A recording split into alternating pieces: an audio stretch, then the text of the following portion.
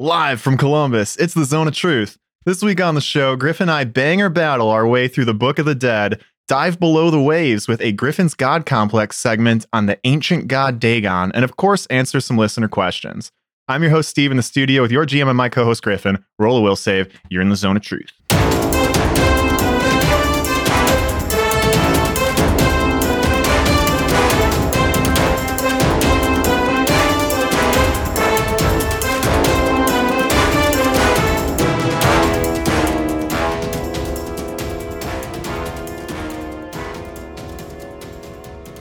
And we're live in a new studio. Oh my God, it feels great. It does feel pretty good in here. I got my feet up.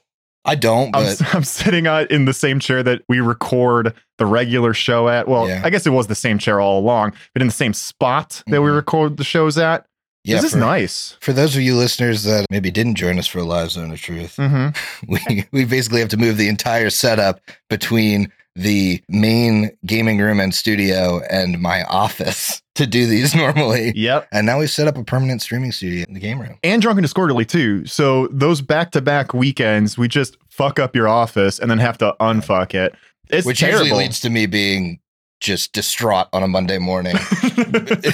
When we get drunk and decide we don't want to put it back together, then on Monday morning, I'm like, I kick off a report. I'm like moving chairs.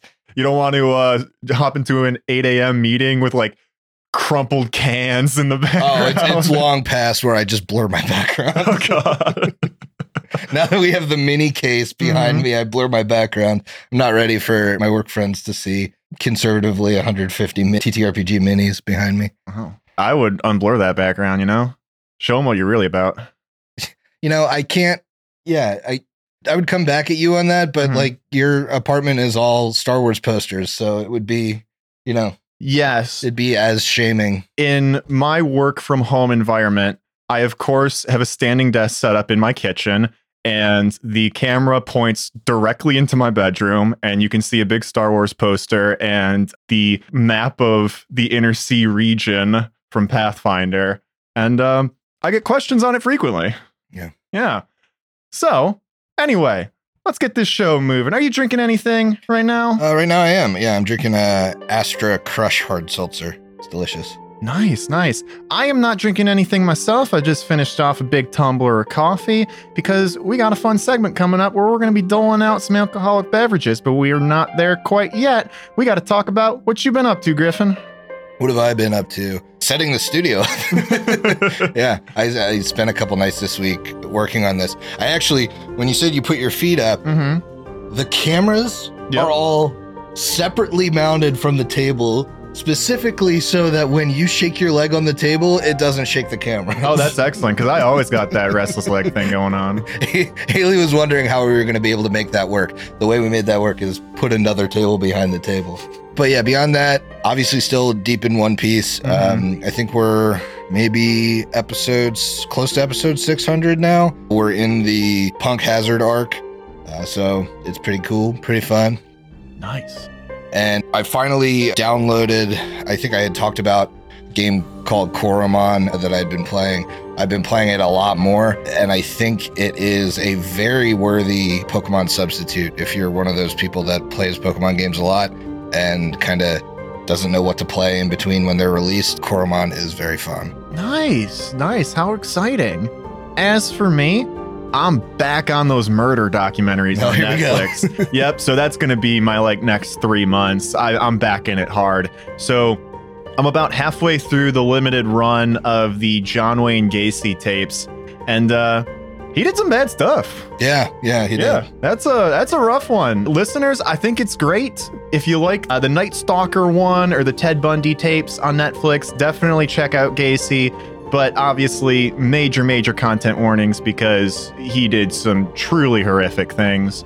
But I've really been enjoying that so far. I saw a 3 Mile Island disaster one that dropped recently that I'm pretty excited about. So definitely back on those. Then I'll probably get back to True Blood Season 5. I got to just keep trucking. Yeah. So besides that, though, I did finish the Catherine Hardwicke Director's Journal for the original Twilight. So I will be moving on to the Twilight Illustrated Guide to the series. Then Then after that will be Midnight Sun. I can probably wrap those Is that both it? up. Is that it? Yes. That's all that there is left. Yeah, I'm saving Midnight Sun for last because it's from Edward's perspective. Can you speed up? Can you go a little faster? I truly can't. I have a stack of books on my nightstand that's like half a foot tall. I'm reading a ton of Batman comics right now. I'm reading this Star Wars book that I was going to talk about anyway called Brotherhood, which is basically a lead into the Kenobi show that's coming out, which is really dope. I'm trying to read some Adventure Path stuff. I'm reading Book of the Dead. I have a stack of books coming in soonish from Paizo. So like Drift Crisis, Knights of Last Wall, those are all coming in. So for I am also sake, most of the way through a Junji Ito compilation called Deserter. For everyone's sake, I would ask that you take all of that stuff and push it off your nightstand and finish the fucking Twilight stuff. Finish it. Be done with it. That is a compelling argument. But are you sure you want me to start the 50 Shades trilogy soon? No, because the gap can be between the Twilight shit and the 50 Shades shit. And that's when you can read all of this other stuff. And then we should be good for several months at least. We shall see. Probably not going to do that. I do appreciate the feedback, but I've really been enjoying it so far. Yeah, okay. And since I slipped in that little plug for that Brotherhood book, which just dropped this week as of recording, that's kind of all I've been up to, Griffin. Do you want to do Banger Battle? Obviously. Let's do this thing. Yes. All right, so for those of you who are just tuning in and maybe have missed the first couple installments of this, Banger Battle, Book of the Dead edition. The bus rides again. In this segment, Griff and I will be sampling different types of Bang energy and rating them based on how many wheels from the Bang bus we'd give each beverage. In between samplings, the two of us will be picking monsters randomly from the Pathfinder 2nd Edition Book of the Dead and engage in a spirited discussion about them, ultimately deciding whether to bang or battle. So, how do we rate the Bang energy drinks? Well, the traditional Bang bus scale is that a typical school bus has 6 wheels. Regardless of the make and model, this Bang bus has only 4 wheels, so we're sticking to that scale, 1 to 4. I referenced Bang Energy a few times. We're not drinking the energy drinks, are we, Griff? Uh-oh. No, we are not. We are drinking something that I found at the grocery store that stopped me dead while I was trying to check out because it caused quite a commotion. It is Bang's Hard Tea, Flavor Pack 1. Do these contain electrolytes? Is that what I'm seeing right on the can? Yes. It looks like we Sodium, got magnesium, and potassium. Yes. So I guess that means we're going to be hydrated when we're done with this. That's great. That's all you could really ask for with the seltzer. Now, oftentimes when we do this segment, or rather when we do this sort of segment where we're reviewing some sort of seltzer, I will go on the website of the distributor and find some copy to read. These are not listed on the Bang website. Oh, that's interesting, because like there are cheerleader uniforms listed on the Bang website. There are. You can buy. I'm surprised one of their actual canned products is not on the website. Not on there. So these are 5% ABV, 0 sugar, titled Flavor Pack number 1. We got 4 flavors in front of us. You want to read them off for me, Griff? Yeah. Oh, Steve, these are fakes. They're dangs. Oh, no. Well, we're going to do it anyway. No, they're definitely bangs. So the first one we got here is Raging Raspberry Hibiscus. Then we have Georgia Peach. We've got a Blackberry Blitz. And what's this last one? Ooh, superb sweet tea. I can't wait. So, of course, we're going to be trying these and rating them, but in between, we're going to be selecting monsters from the Book of the Dead. And how are we going to decide which monsters to bang or battle? We're going to randomly select them. There are 50 in the Book of the Dead, and Haley has her hand raised. They're on the website now. Oh my God. You Great. check. Would you like me to read the product description? 100%. Bang Sweet Tea is not your standard glass of iced tea, right? Is this the same thing or is this different? Yeah, well, this one's sweet tea, hard tea, Bang hard tea. Ooh, maybe it is only their tea one that got added. Oh, or is it the sweet tea flavor of Bang? Because there's an energy one that's sweet tea. God. Yeah. Those Maybe it are is that. wild.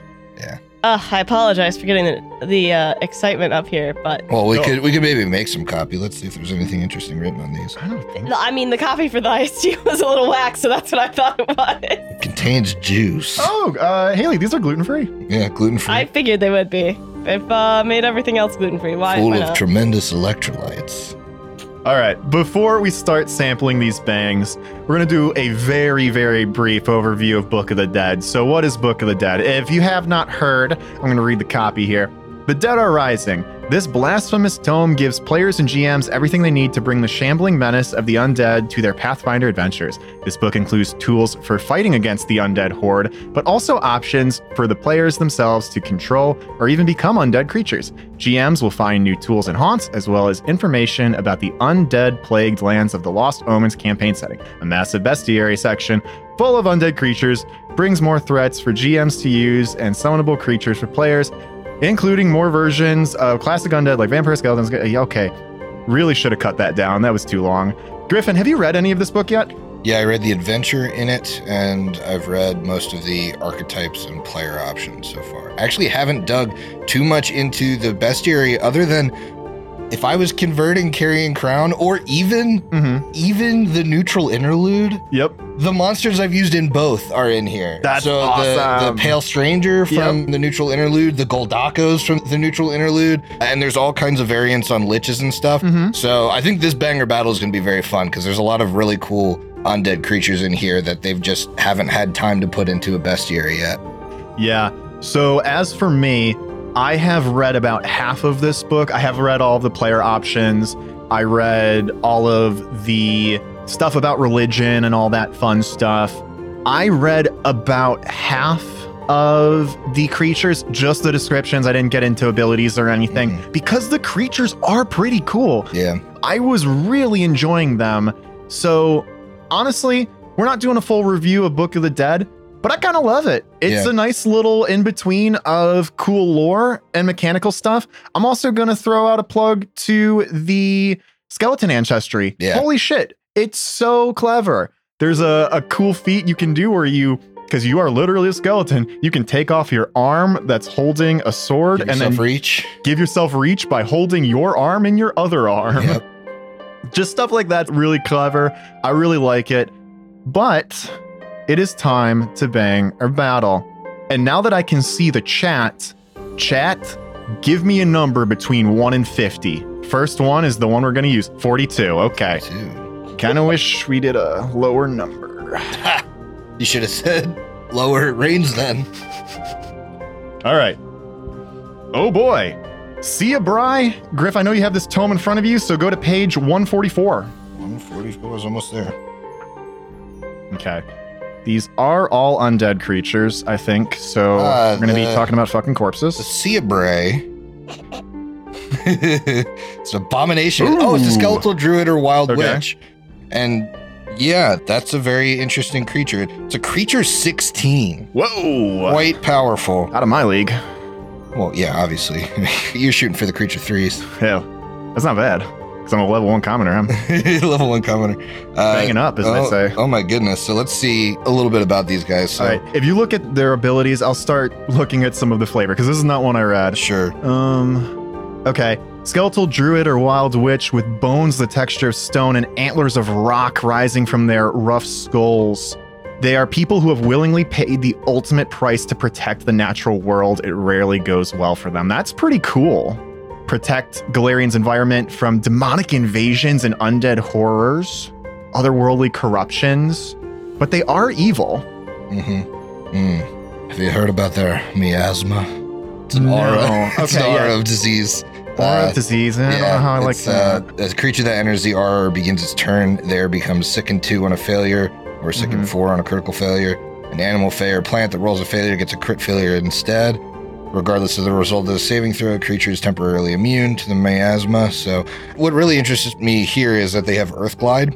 And I think that, you know, in a sexual context, that comes in handy quite a bit. Oh, really? If you think about, like, you don't have to fully be in the earth to Earth Glide. Mm-hmm. So I'm just thinking, like, if they got under there, they have these stone antlers. Oh, and so you could really, right. you could really do some work They on those. could service your undercarriage Yep. from Mhm. below while you're Yep. standing up. They could basically be any height. I'll tell you what. Yeah, you won me over on that. I'm gonna give this one a bang. Yeah. They've got some stony shards too, tiny shards that break off of their antlers when they attack. So Sure. they leave a little piece of them with you when they're done. Oh yeah, it's like if you leave your underwear at a hookup's house. Uh-oh, I'm full of stony shards. Uh-oh. Yeah, I'm definitely We giving passed this a these bang. stony This shards for weeks. easy bang for me, and because it's such a superb bang, we're gonna kick this off with a superb sweet tea. Crack that open. And Yeah. I'm gonna take a sip. They're a little bony for my taste, but I think you're better off banging here. You're certainly better off with a bang. I think so too. Go ahead and try that. This is the sweet tea. Yes, superb sweet tea. My oh my. That's really fucking good. That's quite tasty. I'm putting 4 wheels on that thing, bus. You gonna try that, Haley? Yeah, that's delicious. So I've had plenty of Bang's regular teas that are not hard, the soft teas as you would. Soft teas. They're quite bad. I don't really like them, but that works. Yeah, that's a pretty good sweet tea, honestly. Wonderful. And, Okay. and no booziness to it, really. No. It's pretty good. Yum. All right, let's do another monster. I see there's another number in the 13. chat. We got a 13. Friday the 13th was just yesterday. So that is apropos. Let's see what 13 is. Oh boy, go to page 92. 92. Yeah, this is a good one. Fiddling Bones. Oh, bang. I've read so much about these. I love these. What do you know about them? Well, they're basically, again, I'm deep into One Piece. They're basically Brook from One Piece, who is the ship's musician, and he's a skeleton. Yeah. Basically, it's a skeleton that plays a fiddle, but also like has another, you can see in the art, like he can detach his hands and like play music on his rib cage.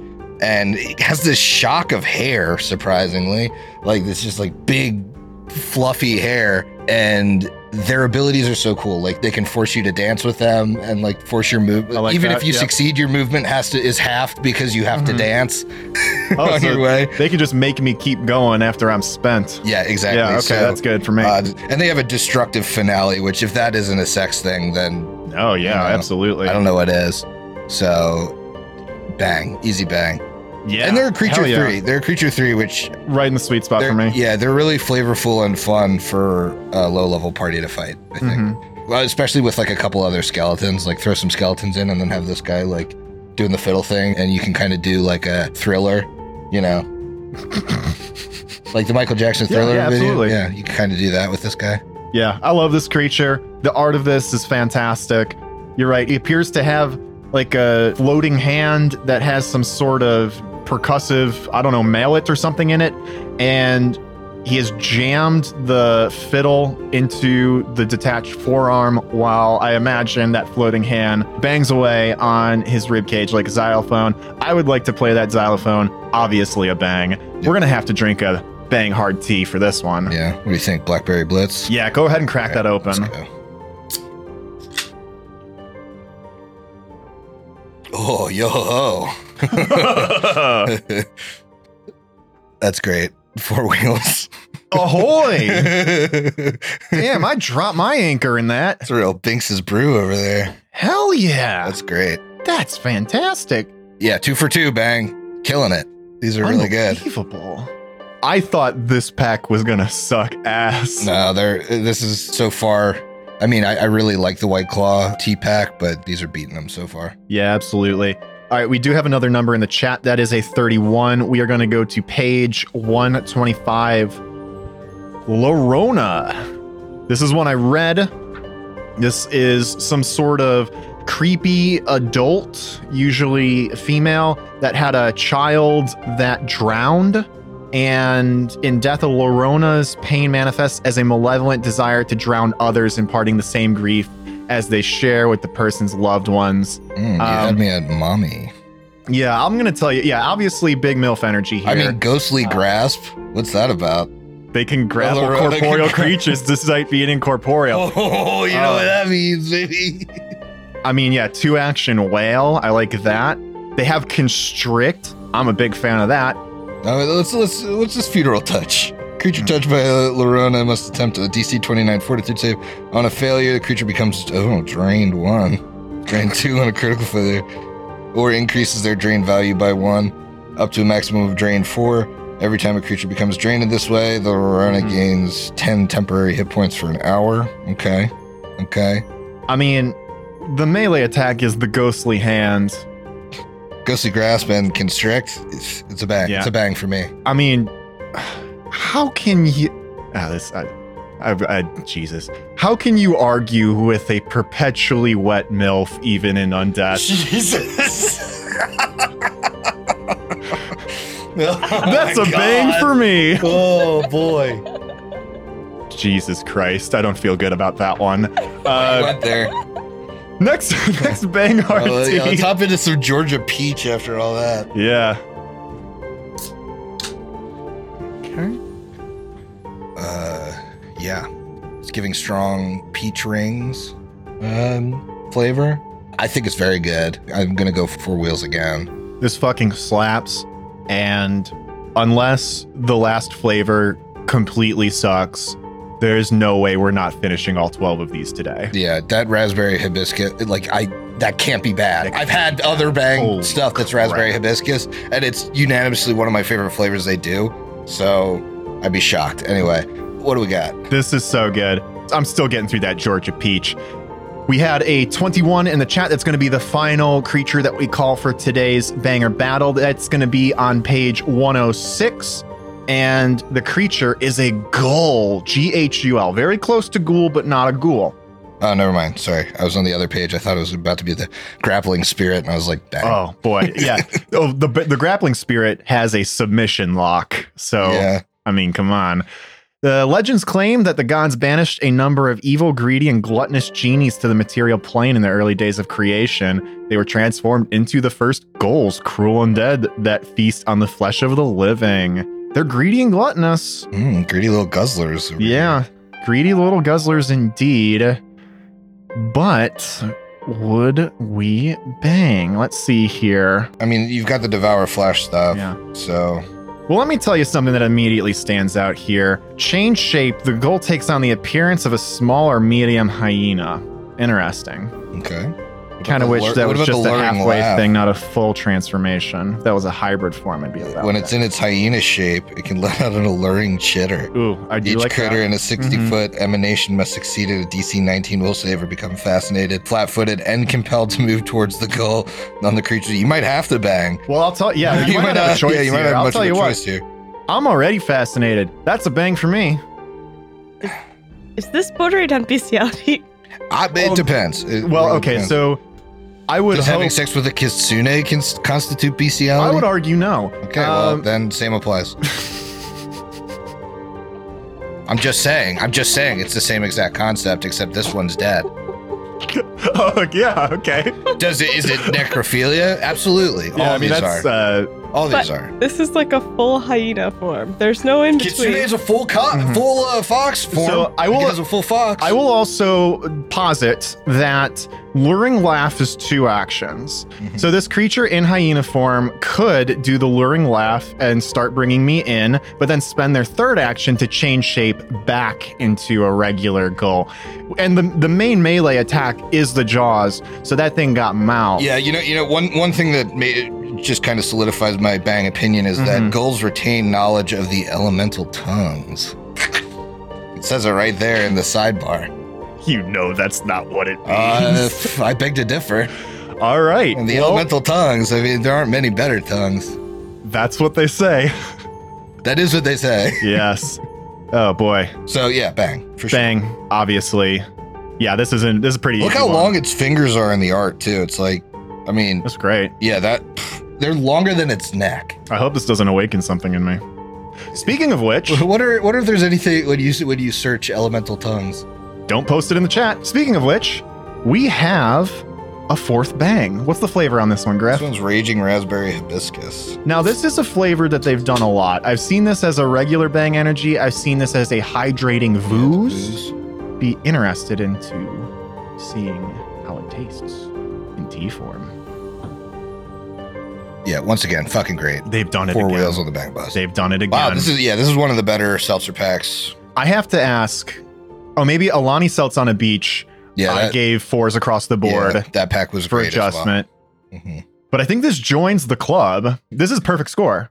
And Yeah, this actually, is a I think perfect that only score. one got a perfect score from me. I don't think Seltz on the Beach got a perfect score from you, if I remember correctly. But it was a 5-point scale, and I think Yeah. I had given one a 4. Sure. So very close. Very Wow. close, I'd say. I mean, I think so. This is our highest rated pack of all yeah, time. the only thing that's going to beat this pack for me is if we ever do the Astra pack. I think these are up there with some of the best. And especially if you're in the mood for tea. If you're in the mood for tea, hands down, this is the best. This is the best alcoholic beverage you can drink. This is better than mixing actual tea and vodka or something. 100% it is. Yeah. I used to drink this drink that I made my first couple years living in Columbus at the pool. What did I call it? I think I called it a Gone with the Wind. Gone with No, it was Gone with the Liquor. That's what I called it. It was a play on Gone with the Wind. I had this giant bottle that I filled a quarter of the way up with ice. I got to the top of the ice with vodka. Then I did another 50% of the bottle with raspberry tea, and then I topped it off with lemonade. And that, until now, was my favorite alcoholic tea beverage. These destroy the Gone with the Liquor. These are incredible. Yeah, so this is going to be a very tough choice then. I'm going to break these out, split them up. Yeah. Honestly, I don't think anyone's losing here. No, they're all really good. And honestly, I struggle to pick which was a favorite for me, honestly. Well, if you're deciding, I'd love to get my hands on that raspberry. For sure. That was wonderful. Or blackberry, you mean? No, the raspberry Raging Raspberry Hibiscus. Hibiscus. Sorry, I should have used the full name, of course. Yeah, sorry, I'm thinking of that one. I'll take No. the blackberry then. Okay. And frankly, there's no losers here. I'm going to take peach. Fine, I will take the superb sweet tea. Want to talk Griffin's God Complex, Griffin? Let's do a little Dagon. Yes. So, Dagon, y'all have heard about him in our mainline Carrion Crown show. Griffin, you want to give the listeners a quick recap of the role Dagon played in our podcast so far? Absolutely. In book 4, the town of Ilmarsh is secret Dagon worshippers. There's a lot of Dagonic iconography. I guess that's a word, maybe. It's a long name. Let me see if I can remember it. The Recondite Order of the Indomitable Sea was a church of Gazra and ended up being a big church of Dagon. Mm-hmm. Dagon is also what was worshipped by the scum until the Dominion of the Black came in and swapped them to Shub-Niggurath worship. Dagon is also the reason that Eclipse left the party. The Sea Sage effigy was an ancient symbol of Dagon that was, originally housed in a museum in Lepidstadt and framed the beast way back in book 2, but was used by the Whispering Way in an attempt to receive the Book of the Raven in part of a trade. So Eclipse saw the face of Dagon, as the Sea Sage effigy is known, and she saw the actual literal manifestation of Dagon in her vision and went insane. I think that's about Dagon's part so far in the story. Yeah. I love that while you were talking about him, I can see the chat very well now, and Haley just typed, "Fuck that guy." Talking about Dagon. Got me good. So let me talk a little bit about Dagon and his presence in life as we know it, IRL as they say. So Dagon is an ancient deity. We're talking -2000 through -1600 BCE. So he's an old guy. And more accurately, when we're talking about Dagon, the deity from way back when is closer to Dagan, D-A-G-A-N instead of D-A-G-O-N. He was a god worshipped by the peoples of ancient Syria and folks on and around the Euphrates River. He was a very popular deity at the time, though not too much is known about him. He was regarded as many as a father of gods, so similar in practice to like a Zeus or an Odin, and was the national god of the Philistines according to the Hebrew Bible. However, outside of that text, no evidence confirms this. So, of course, I'm going to talk etymology. Dagan was a word that was actually misinterpreted, or a name that was misinterpreted as close to a Hebrew word for fish, which probably led to his association as a fish god. when you look at these actual ancient civilizations that worship Dagon, he really doesn't have anything to do with the sea. This led to an erroneous association between Dagon and Odakan, a half-fish being who looks kind of like you would imagine a mermaid looks, and with fishman motifs in Mesopotamian art. So basically, historians kind of got it wrong. He's not a fishman. And then stuck with it. And then kind of stuck with it. So... oh, we fucked up. Let's keep it, though. Nobody has to know. Pretty much. And it gets quite worse, actually. So...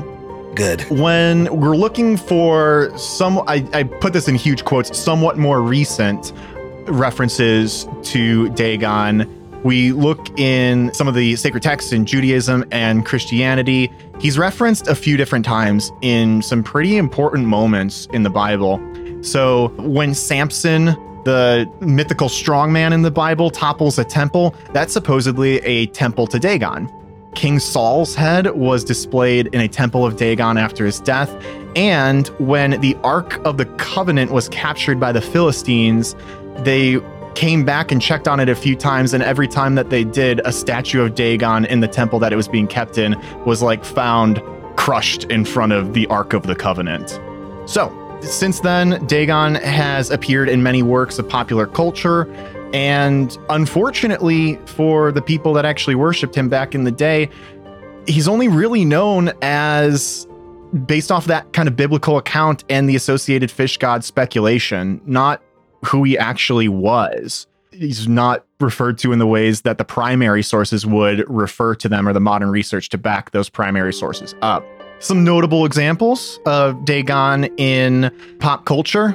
You have John Milton's epic poems, Samson Agonistus. This is the story of Samson toppling the temple. And then John Milton's Paradise Lost. This is the story of Adam and Eve.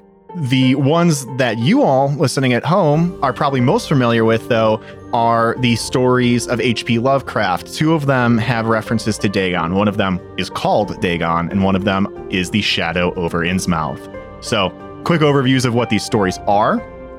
Dagon is about a mariner who is lost at sea during World War I and is floating in the ocean and finds this nasty expanse of land in the middle of the ocean that he hypothesizes is actually the ocean floor that had been pushed up to the surface due to volcanic activity. He starts exploring this land, finds a monolith that shows a bunch of nautical creatures and half fish, half men killing a whale. And then a giant, unbelievable, unfathomable fish creature appears. He blacks out and wakes up in a hospital. It is revealed that the story at the end is actually a suicide note. And it ends with him seeing something creepy eclipsing his hospital bed window, and he says he's going to kill himself. So, pretty dark. Gee, dang on. It's not going to get any lighter with Shadow over Innsmouth. So, fun thing about Shadow over Innsmouth is that it's the only quote-unquote book published by H.P. Lovecraft in his timeline. The rest of his stories appeared in compilations and stuff. This was a standalone novel. And honestly, I don't know how much summation I should really do of this, because if you listen to our book 4, you heard the story. Yeah. It's somewhat abandoned town with creepy people that's way off in the middle of nowhere. There is a race of fish people that they breed with that lives underwater close by. The man in question, like the main narrator, is revealed to have been a descendant from those people, very similar to Lyra. And then there's a whole bunch of other parallels. The town originally got rich with fish gold, which we saw in the book. The town's very run down. There's a cult of Dagon there, breeding with the fish people. It's close by the underwater fish city. It's pretty much point for point. What was the book title? The book title's even similar, right? Oh, wait, no, that's The Watcher in the Water. Okay, yeah, so it's not as similar as I thought it was. Yeah. But yeah, it's basically point for point book 4. And I guess just in summary, I do think this interpretation of Dagon currently that exists in TTRPGs is interesting. However, it just kind of sucks that the original deity that was worshipped has been completely bastardized by... Right, and made into everything. like a demon too. Like Yeah. that's kind of shitty if it was like, We were talking about this a little bit yesterday, and there's definitely parallels to the Lamashtu story. She's definitely grown into something that's been much more exaggerated, but she was always a boogeyman figure. Like, she was not a good deity. Right, but Dagon was. Dagon That's the appears issue. to have been, and it just kind of it leaves like a sick taste in my mouth. I don't really like it. But that's Dagon. Griffin, what's he doing, Pathfinder? Yeah, in Pathfinder, he's pretty much as he is in the H.P. Lovecraft stuff. So he's the demon lord of the sea and sea monsters that dwell in its darkest depths. He's known as the Shadow in the Sea, Shadow Lord of the Sea, and Demon Lord of the Sea and sea monsters. His realm is in the abyss. He's kind of like in this giant ocean filled with sea monsters in the abyss. So his areas of concern are deformity, sea monsters in the sea, and his worshippers are kind of desperate or insane coastal dwellers, as we've seen, boggards, heretical Sahagwins, scum, krakens, and marsh giants, all of which we kind of saw worshiping him already. He's chaotic evil. His domains are chaos, destruction, evil, and water. His favored weapon is a trident, and his symbol is a gold disc inscribed with sinister runes around an open octopus eye. Blue and gold are his colors. Sacred animal is a fish. Dagon began as a Qliphoth in Pathfinder. I don't think I knew that. As some demons had, and rose to a demon lord. Basically, he was like a mindless sea monster beforehand, and then he became intelligent and infused himself with mortal sin. So, cool. He's said to have slain some ancient giant kraken, Kaktora, and that created devilfish by slaying that kraken. Would you give Kaktora a bang or a battle? I don't know. I haven't seen a picture, man. Jeez. He appears as like a kind of like an amalgamation of all of the things that we talked about in book 4, like fish, octopus, tentacles, the works. He is the lower body of an eel, a horrific face, 4 tentacles in place of arms. He's one of the largest demon lords. He's 35 feet long. Big boy. Big boy. And, you know, we've gone over his worshippers. But the cool thing is that Dagon is statted. Oh, cool. So Dagon has a stat block. He's a CR 28 creature, which is pretty high. I think that's on par with maybe one level below Sharon of the Horseman of Death. I think he was CR 29. Yeah, I think that is correct. And put him stronger than the other horsemen. Stronger than Hastur, too. Stronger than Hastur, which kind of makes sense. Hastur's kind of like... The old ones, I feel like, are weaker than, in some senses, than some of the evil deities, or at least less known and less... You're not going to fight them as much. Right. And so, like, being a great old one versus being a demon lord is kind of like, for the most part in Pathfinder, a little bit of a step down. So Dagon is huge, which is surprising. He's not gargantuan. He's got a ridiculous, frightful presence. His senses are detect good, detect law, true seeing, which is pretty common for all of these CR 28 demigod things. He's constantly got on resurrection, freedom of movement, DR 20, cold iron, epic, and good. He's immune to ability damage, ability drain, charm effects, compulsion effects, cold, death effects, electricity, and energy drain, petrification, and poison. He resists every other element by 30. He's got 39 spell resistance. Ridiculous attacks, like all of his attacks are at a plus 40 something. He's got a bite and 4 tentacle attacks. He's got a breath weapon. He can command all aquatic creatures. He can constrict stuff with his tentacles. He's got fast swallow, so you're going to get swallowed whole by him. Okay, that's a bang. Yeah, right. So as far as his spell-like abilities, talked about some of his senses, but he's always got speak with animals for aquatic animals on. He's got an unholy aura on. At will, he can astral project, which I thought was kind of interesting. He can do that whole tether thing into the astral plane. Yeah. He's got blasphemy, control water, control weather, desecrate, greater dispel magic, greater teleport, shape change, telekinesis, unhallow, and unholy blight. Then for 3 times a day, he's got quick and greater dispel magic, insanity, which we've seen, summon demons, symbol of insanity, and vortex. And then once per day, he's got storm of vengeance, which is... I like that. Which is what that orb of storms that you guys found in the neutral interlude can do like once per month. He's got time stop and he's got tsunami. Oh God, and anything So most of these little abilities have a little asterisk next to them, which then says below, Dagon can use the mythic version of this ability if he's in his realm. So if you're in that part of the abyss, he can just use all of that ridiculous shit. He's got too many fucking feats for me to discuss. His breath weapon is a 60-foot cone of inky blackness. Underwater, the cone manifests as black ink, while above water, it manifests as a thick cloud. Creatures in the area have their vision obscured as if they were in complete darkness, and dark vision does not allow someone to see through the ink or smoke, but true seeing does. It persists for 1d4 rounds, but dissipates in one round in areas with aquatic currents or winds.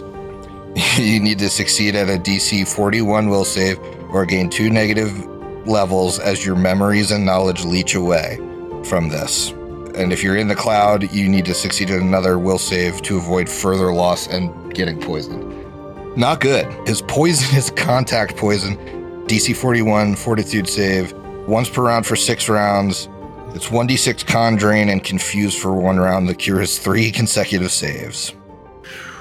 This is really cool, though. So remember I said he has a quick swallow? There's a transformation ability. So a creature swallowed by Dagon is assaulted by demonic enzymes, rasping talons and sucking tendrils and vile gases. At the start of the swallow creature's turn, it must succeed at a DC 41 fortitude save or be nauseated, and must succeed at a DC 36 will save or take 1d6 points of dexterity and constitution and charisma drain.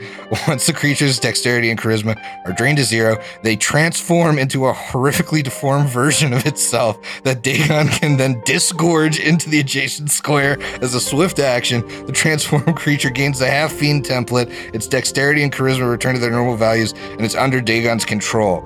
It can be reversed by casting Break Enchantment and Atonement on the victim during the first 24 hours. Otherwise, it needs a miracle or a wish. And a lot of people have speculated online that this is probably the easiest way to attain the half-fiend template.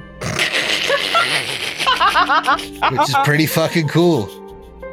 That's very funny. Yeah. I like that. Yeah, just have an encounter with Dagon, get spit up. You're under Dagon's control, but you're a half fiend. We'll see how quick you can swallow, you know? You get your dexterity and your charisma scores back, and you're a half fiend.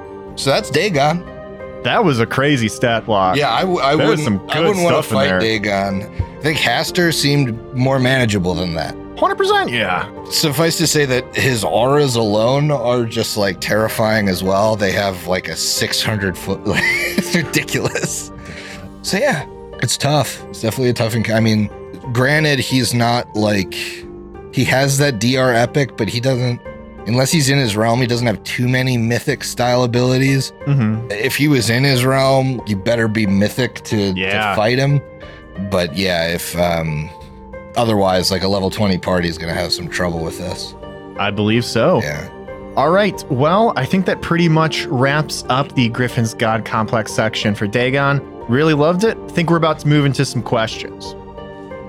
Haley, what do we got? All right. We had some pretty early on ones that we'll start off with. So Eric, 10 Law Gnome, said, which is scarier to you, supernatural horror or over-the-top senseless torture, but still done by normal people?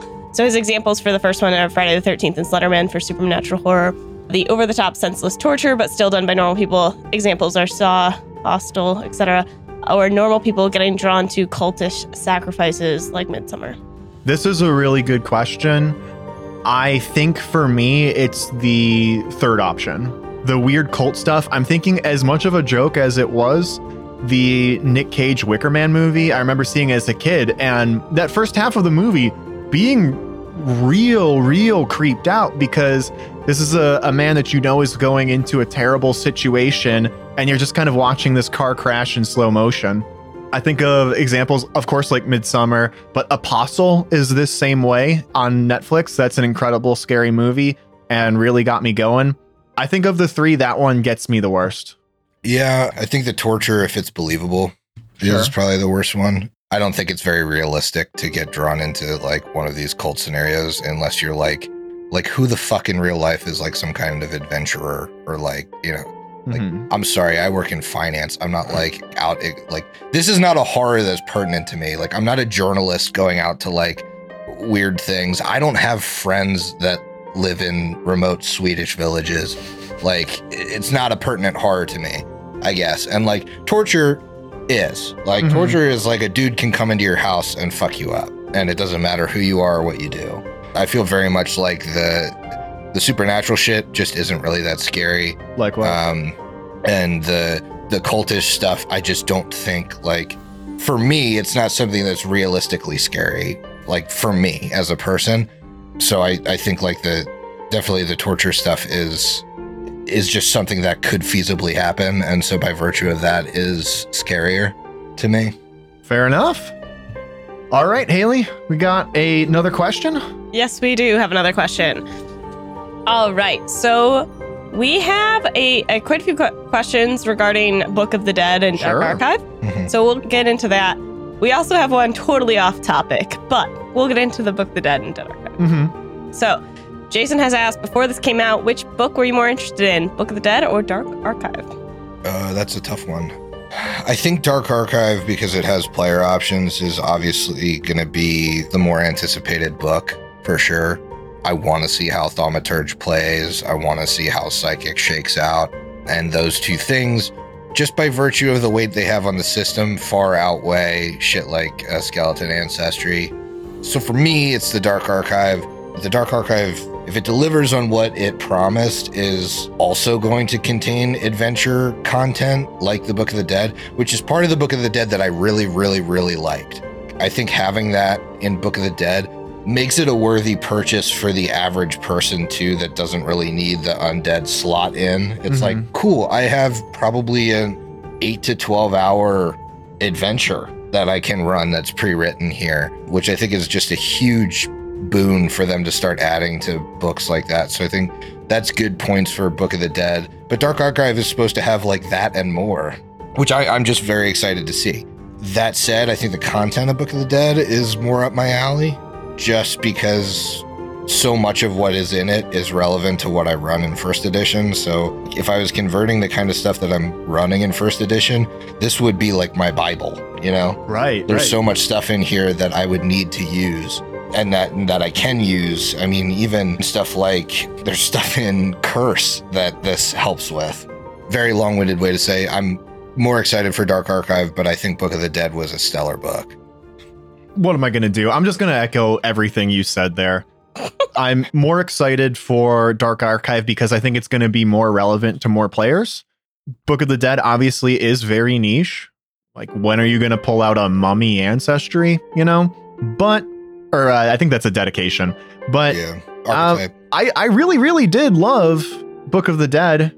I think just by virtue of it being a little bit more practical, probably Dark Archive. Next question.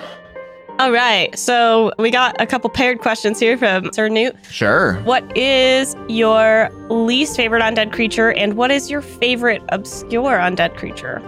He did add the extra word there in the favorite, so... So my least favorite undead creature to fight is probably a shit like Shadows and Wraiths. I really hate fighting creatures that rely on stuff like Drain to kill people. It's a much more limited pool, and it feels much more dangerous. But by the same token, they have the incorporeality. They're just a nightmare for low to mid-level parties, and I get frustrated with fighting them. I think my favorite, honestly, I've used before is the Pale Stranger, the gunslinger undead. I just think that's such a cool undead creature, like a pistolero. Honestly, he's like... He's kind of like the mysterious stranger from the Fallout games, in a way, and is just a very cool concept for an undead creature. So, like, I don't think it fits into a lot of campaigns, but it's my favorite niche undead creature. Yes. For me, what's my least favorite undead creature? I think you had a lot of really good points with Ghouls? that. Is it ghouls? I don't really like ghouls. You've had a lot of bad experience with ghouls. Yeah, the funny thing is when they throw ghouls at a low-level party, it sucks, and apparently when they throw them at a high-level party, it sucks too. I think for real though, low-level something incorporeal. Yeah. I mean, book one, we were just getting blasted with that kind of shit. Real tough. I also will say that, like, if we're talking least favorite from the perspective of Book of the Dead, I'm looking through those dedications or ancestries, whatever the hell what they're called, archetypes. I don't really see myself ever being compelled to play a zombie PC. I just don't think that's interesting. I don't really care for it. They're just kind of dumb and slow and want to eat brains. Very unlike myself. I kind of had the opposite reaction with those. I think like the zombie and ghoul and mummy were probably the only worthwhile ones. Like the lich kind of sucks for casters. It's way late too. Yeah, the vampire doesn't get you even close to full vampire power. Mm-hmm. And it's like, well, homebrew that. Well, no, I don't want to homebrew that. And the whole thing is like 2E's game balance is set up in a way that if you want to be a powerful undead, you basically, you can't as a player. It just, it messes with the balance. And their response to that is to just give you these watered down archetypes, which, you know, kind of sucks. It's like, I don't really want to invest an archetype into being a shitty shell of a vampire. Yeah, that's tough. I think the other question was, what's your favorite obscure undead? I'm going to go Wet MILF Lorona. Oh, yeah, that's nice. Yeah, that's my new favorite. New favorite. My favorite is the Mummy Beetle Swarm. What? Have you heard of this? No. Griffin's nodding his head. Yes. Yeah, so I only found this when I was looking for a couple different undead back when I did that April Fool's. And so I looked through a lot of different undead stuff.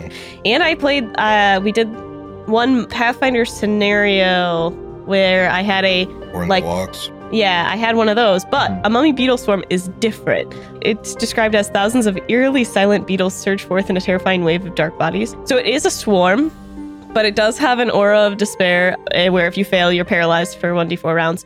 It's a swarm, so it has swarm defensive abilities. It's a swarm of mummy shit. It also has all the undead traits, and it's only vulnerable to fire.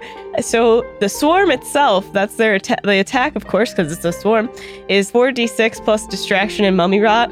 Yeah. Oh, it's really brutal because it's like it doesn't even have auto to hit, and you got to save for mummy rot. Damn. Yeah, it's pretty horrible, and I do think it's funny because they either come solitary in a pair or in a group of 3 to 6.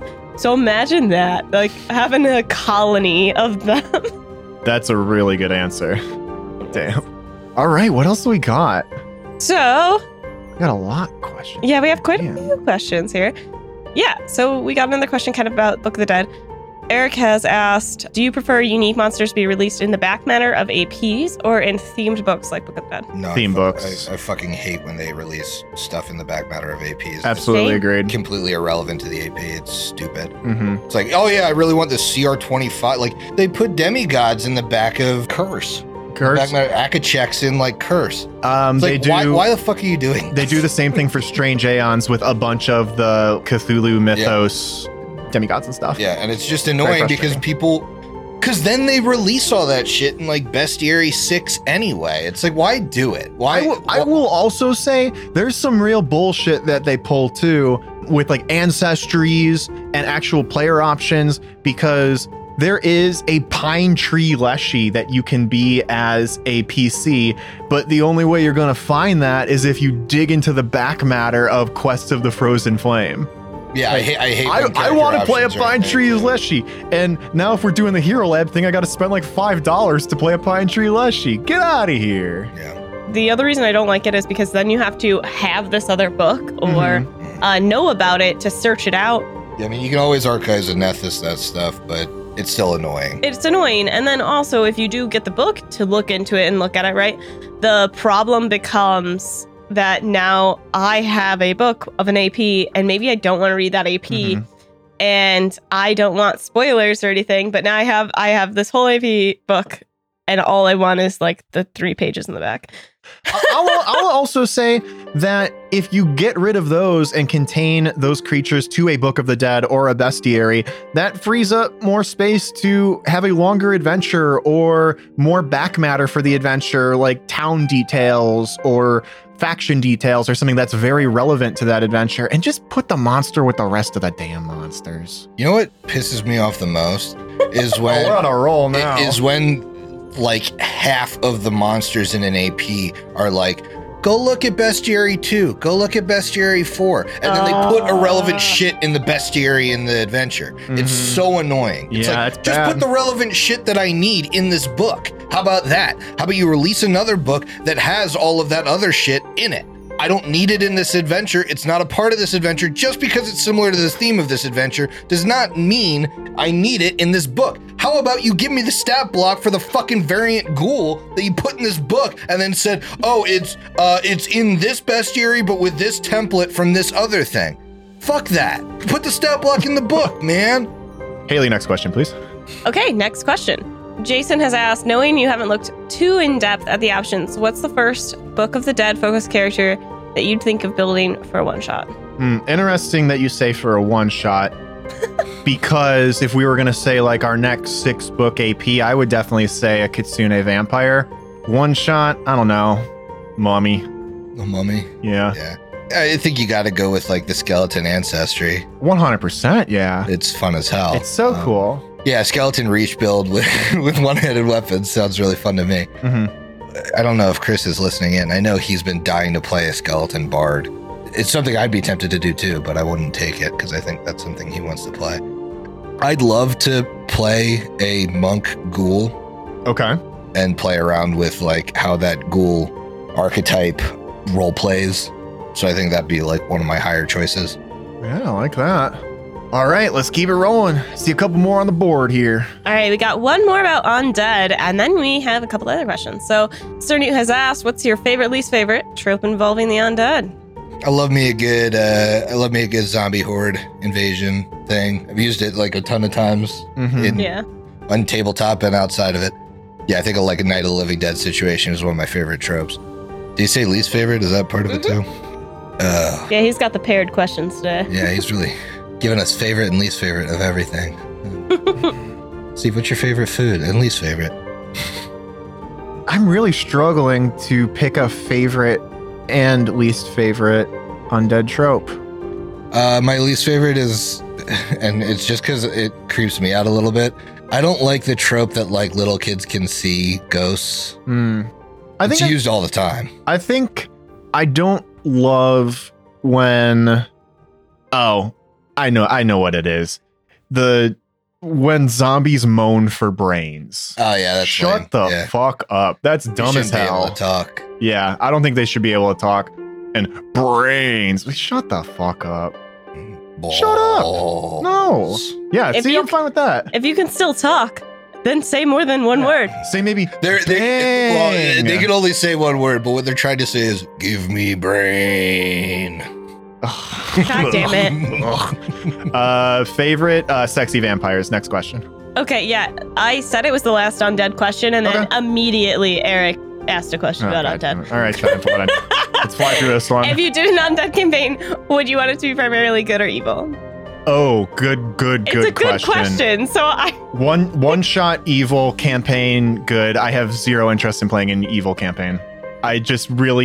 I'd like to spin it up for a couple episodes. Obviously, you saw that in the Evil Interlude. To sustain that for like 3 to 6 books, I would get so exhausted so fast. Yeah. I just don't think I'd enjoy it. I'm going to go middle of the road anti-heroes.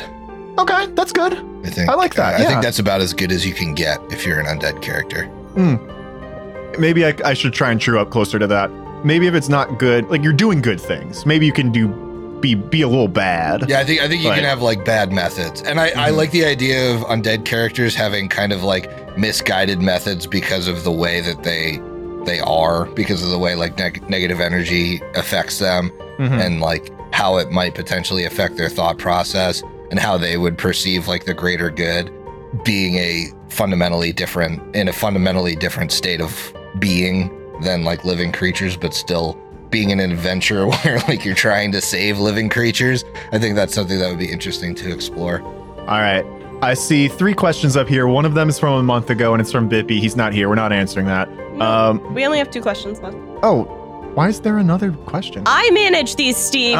Leave me to it. Fine. The problem is I can see too much now. Yeah. Too much. Somebody give Steve a blindfold. Yeah, put horse blinders on me. I'll be into it. Next question. Yeah, so Corey has asked, what is the next theme book you'd like to see after Dark Archive? Ooh. Damn. Theme, I'd like to see a better warfare book. I think, that could include what a lot of people were speculating with that one art when they were releasing classes, which was like the battle master or like the strategist or the kind of like the marshal. I think that would be really fun. I think that would add a lot to campaigns to have, because let's be honest, 2E is all about codified sets of rules. And so we have a couple of like troops in like Bestiary 3, but we don't have enough about like how a war would actually play out. And I think that's a huge open space for an adventure, right? An adventure containing warfare or even like the naval stuff to be able to do like pirate adventures and that kind of stuff. I think you can put all of that stuff into a book and have some really flavorful archetypes and even a couple of player option classes that revolve around that kind of thing. That's really, really good. I'm going to say if we're sticking with something like Book of the Dead, give me Book of the Fae, baby. Oh, yeah. Sorry. I thought it was like Dark Archive, which is sure. Like, that's the occulty book, right? The question was just what's the next theme, so it doesn't really matter. I think Book of the Fae, you can do something like Book of the Dead, where you do have character options, ancestries, heritages, all sorts of different cool stuff. You can do a giant bestiary's worth of creatures. Can we get a first world AP? Yes! Please. Amen. I was just about to say, we will play that massive section about the first world. We will play that for HLP season 2 if a fucking first world adventure comes out. That would be dope. In a heartbeat. I think there's a couple things that I'm a little bit more interested in personally. Like, man, I would love like a Hell book, or man, I would love a pirate book or something. But I just don't see you making a big old hardcover out of that. If you're gonna make something juicy that's relevant for like everybody, do a Book of the First World, and I know it's gonna be good. Yeah, I would have such a joy playing Trixie Faye for all of my NPCs. Hell yeah. Centaur Ancestry when? With Book of the Fae. It would be so cool.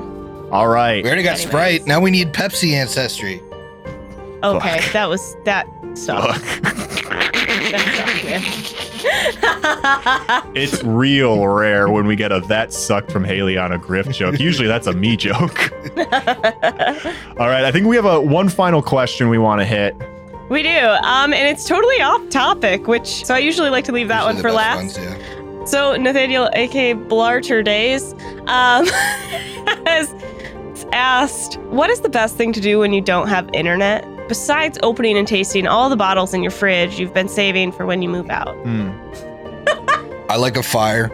I think a fire is a good, working out's great for no internet. If you have the stuff around you, that's a good time suck without needing to be on your phone or anything. But I think a fire pit, as long as you're with other people, and sometimes when you're not, sometimes it's nice to just kind of like chill and look at a fire. Sure. I think that's one of the better ways to spend time without internet. So let's say hypothetically you are in an apartment though. Oh, well, that's easy. Touch grass. Go touch grass. Yes, Nathaniel, go touch grass. This has happened to me many times being an apartment dweller. There's a couple things that I'd like to do, and they all depend on the weather, right? So if it's kind of nice out, go to the woods, baby. Go walk around. Throw some headphones in, listen to a podcast. How are you listening to a podcast without the internet, Steve? You fucking download them. No, he has no internet. None. You don't have like 40 episodes of a podcast downloaded? You're the only one that downloads stuff. God, no. I do. We stream, baby. But you need internet to download. Anyways, continue. Then listen to music. Fine. Internet. You don't download songs? Damn. You have to have internet to download, Steve. Yeah. Do that when you have internet. You need to be ready for this type of stuff. You can't just be living hand to mouth all day, every day. Sometimes you could also out. read books. Yeah, read a book. Great answer. If it's really shitty out, go to the movies. I've done that a few times. If it's real nice out and you live in an apartment, go to the pool. That's a good time. Yeah. Those are probably all the good answers that I have. Yeah. Read books, draw, deep clean your apartment. Yeah. Anyways. All right. Well, I think that wraps up the questions for today. It's time for the plug section of this. So I don't remember when this comes out, but we're going to have a big old meetup at PaizoCon. This is Thursday, the 26th of May through Sunday, the 29th of May. Not the meetup. That's well, no, it's not a meetup. Well, I mean, if you're at PaizoCon, whole damn convention's a meetup. Yeah, man, we'll just walk around with you. Yeah, so I got nothing better to do. look for people in HLP t-shirts. We're going to be wearing them all weekend long. That's Griff, myself, Chris, and our buddy Eric. We're all going to be there. Very, very excited. Bring a bathing suit. Bring a bathing suit for the HL pool party, which is going to happen. They do have a hot tub as well, so if it's shitty out, I'm going in the hot tub.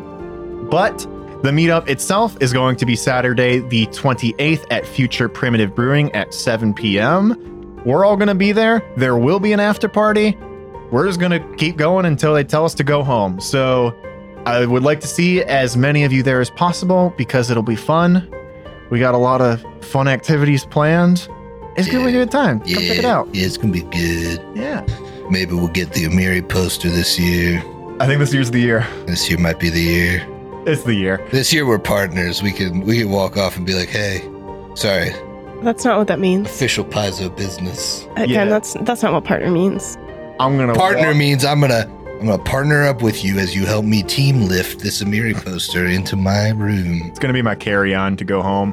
Yeah. All right. Yeah, they call us the carry-on crowns. All right, you redeemed yourself. That's pretty good. Haley, what do you got for a final jab? Oh, so you're gonna bang a CR-16? Bruh, you can't even handle a CR-1 ghoul.